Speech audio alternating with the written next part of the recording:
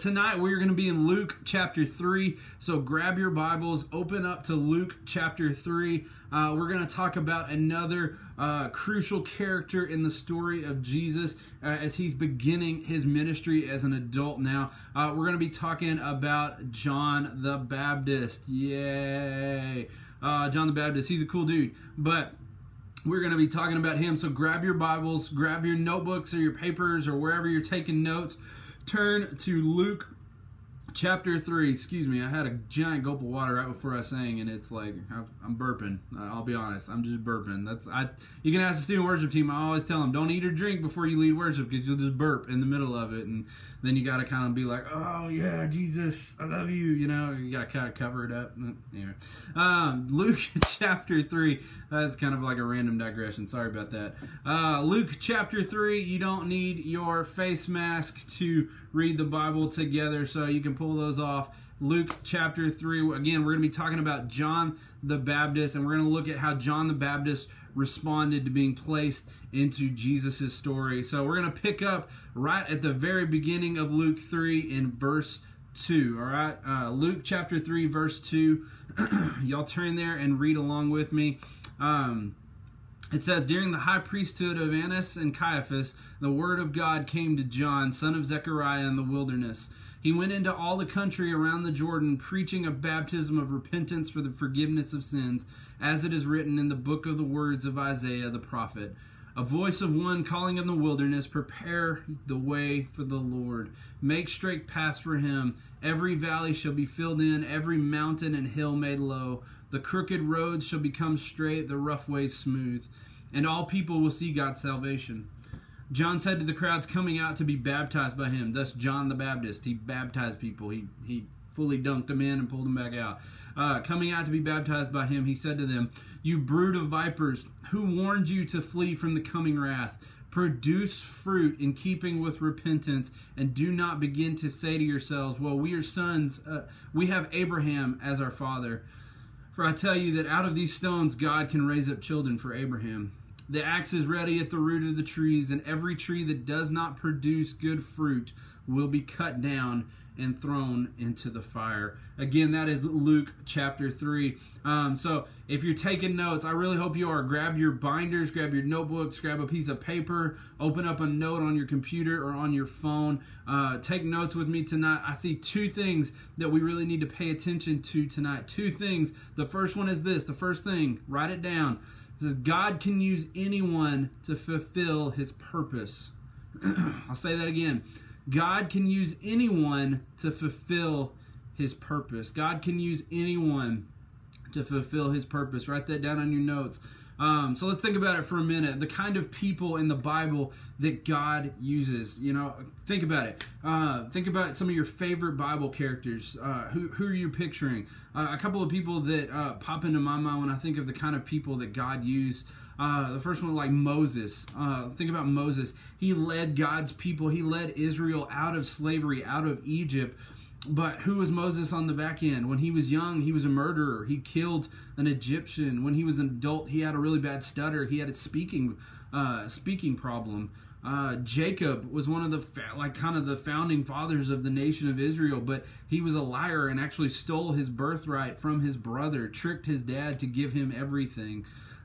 King David in the Bible, he wrote a ton of the book of Psalms. King David, the Bible calls him a man after God's own heart. But what happened, we all know with King David, he had a guy killed and stole his wife Bathsheba. He sent the guy off to war so he would die, and put him in the fiercest place in battle so that he would die, so that he could steal his wife away. But he was still called a man after God's own heart.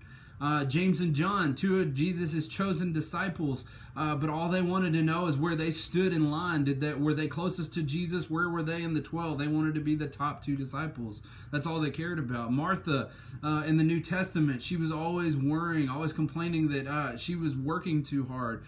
In the Old Testament, Rahab was a prostitute in the city of Jericho, but she helped the people of Israel. She helped Joshua conquer the city of Jericho and brought Israel into this promised land that they were promised by God. Jeremiah, the book of Jeremiah in the Bible, Jeremiah was a prophet, but what was his deal? He was depressed all the time, and even often suicidal. Let's see, who else? Noah. This is a big one. Noah, man, what he do? He saved all the animals on the world from the flood, right? But man, Noah had alcohol issues. And even back to the New Testament, Peter was Jesus's right-hand man, almost like his best friend. But Peter had a super short temper and often couldn't keep his mouth shut. He would just jump into any conversation, any situation, and start spouting off all kinds of nonsense. And so, why does it matter? You've got John here. You've got John. He's the cousin of Jesus that was destined to lead the way for Jesus. He was destined to come. God purposed him to come and teach the people of Israel about Jesus. Now let's look at John the Baptist real quick. Who was John the Baptist?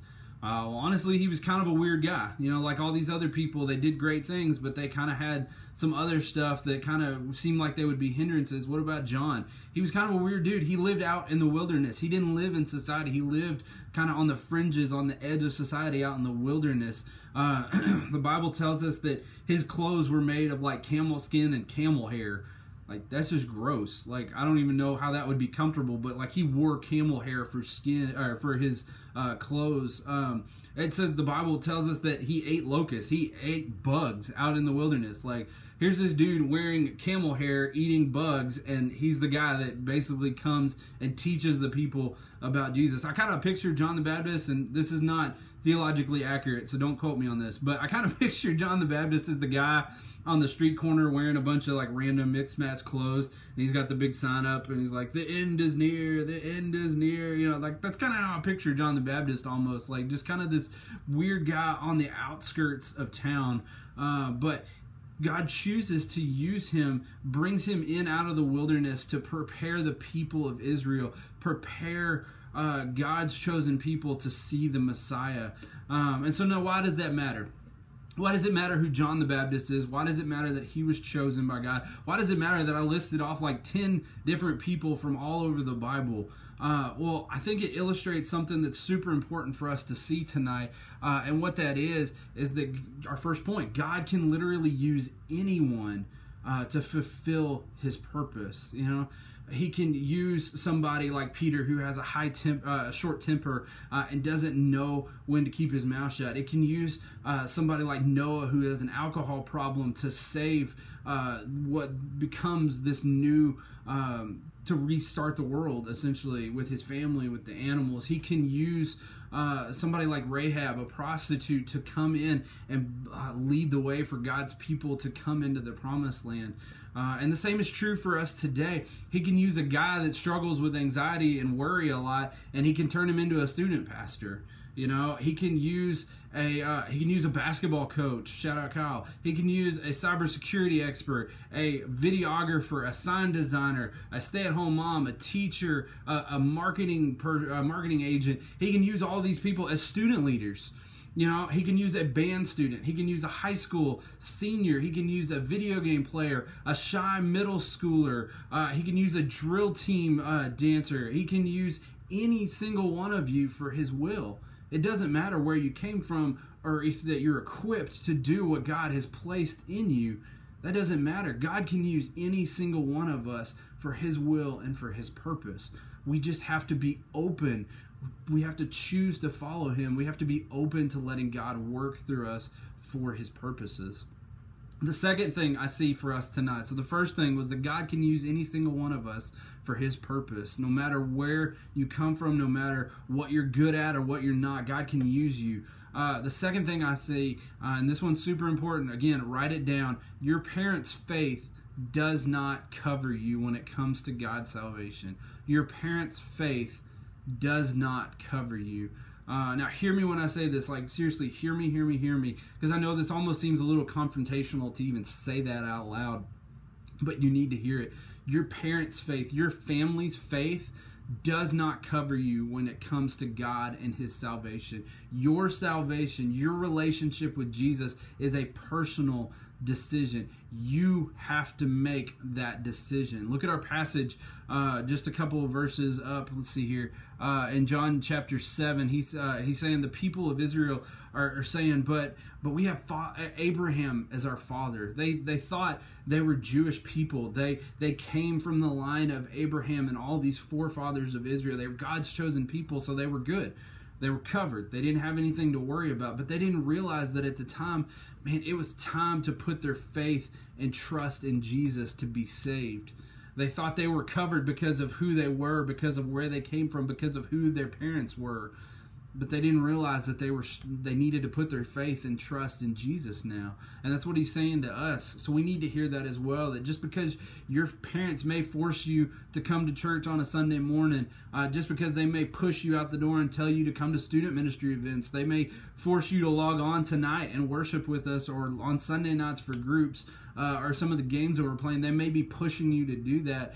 You need to know, just because they believe, just because they put ownership on their faith, that doesn't mean that your faith counts. You have to make that decision. You have to choose a life with Jesus. And it's super, super important to hear that. I know I keep saying that over and over because I want you to hear that tonight. It is so important for you to hear that. You have to place your faith in Jesus. You have to make that decision. It is a personal, that's why we call it a personal relationship with Jesus. It's not a parental relationship with Jesus, or a family relationship with Jesus, or even a church relationship with Jesus. No, it is a personal relationship with Jesus, asking Jesus to come into your heart to save you, and then choosing to live a life according to his plans and his purposes. Now, a lot of y'all, I know I've shared my story with a lot of y'all before, and even in some of our student services, but here's like the 30,000 foot view of my story. You know, I grew up in a Christian home, like many of you are growing up in Christian homes right now. Jesus was like an everyday conversation. My dad is a pastor. I remember hearing about Jesus constantly in my daily life. And even though I was saved, even though I gave my life over to Jesus when I was really young at the age of 7, it wasn't really until college that I fully began to grasp and fully understand the purpose that God wanted for my life, what that meant to place my faith and my trust in Jesus. You know, my college years, the people that were around me in college, my friends, Natalie, when we first met in college, they all really challenged me that my faith couldn't rest on my parents pushing anymore. My faith had to stand on its own. I had to make those decisions. I had to make it a daily decision to follow Jesus and to take ownership of his purpose and his will for my life. I couldn't rest on my parents pushing me to church every Sunday and every Wednesday night. I couldn't rest on that anymore. I had to take ownership. I had to make my faith my own. And tonight I want to tell you that that's your choice to make as well. You have to choose to follow Jesus. And just like in our passage, what John says, it doesn't matter who your parents are, what your family believes. It doesn't matter that you may be a son of Abraham. I love the imagery he says there, because God can make children out of the rocks. Did y'all catch that part of the passage? I love that part of the passage. He's basically saying they're telling John, but we come from Abraham. We're God's chosen people. And he's like, you know what? If you don't choose Jesus, God will go pick those rocks over there on the side of the road, and he'll make them children. Because, you know, it even says in the Bible that if I don't praise God, if I don't worship God, even the rocks will cry out. God will make the rocks children. That doesn't matter where you come from or who your family is. It matters if you choose a life devoted to Christ and his will. So again, that is a decision you have to make. But look at the last part of our passage tonight, and this is kind of where we'll close out our teaching time tonight. Verse 9. Verse 9 is actually a warning to us that if we don't choose to follow Jesus, if we don't produce spiritual fruit in our lives, what happens? It's a warning. It says that the tree is chopped down and turned into the fire. It says a tree that is dead, that is not producing fruit anymore, it's essentially useless. There's no purpose for it to stay upright anymore. So what happens? You come along, you chop down the tree, you cut it into firewood, and what do? You throw it into the fire. It's useless. The only thing that's good for now is to toss into the fire if it doesn't produce fruit. If we don't produce fruit, if we let those things in our life, if we miss the boat when it comes to choosing a life with Jesus, what happens to us? It says right here that the axe is at the base of the tree. It is waiting on you. Death is waiting on you. What does that mean? It means that death and this axe is literally at the base of your tree waiting to chop you down, just waiting for the moment that you stop producing fruit. And how do you do that? It's by ignoring the calling that God has for you in your life. It's by ignoring this choice that Jesus wants you to make. Put your faith, put your trust in Jesus. Don't let sin, don't let death, don't let that axe chop down your tree. Don't let yourself be tossed into the fire and spend eternity away from God. Now, I know that's kind of scary even, but I want you to know that Jesus will equip you. He will prepare you for the work of His will and His purpose, what He has called you to do. He can use anyone. Like I said, this laundry list of people in the Bible, God doesn't use perfect people. He makes imperfect people perfect in His will. That's what He does. And so it doesn't matter who you are, or where you come from, or the things that you struggle with. As long as you choose to follow Christ, be willing to be used by God, and He'll help you produce that fruit. Again, don't be scared of not producing fruit. Jesus will equip you and help you produce that fruit.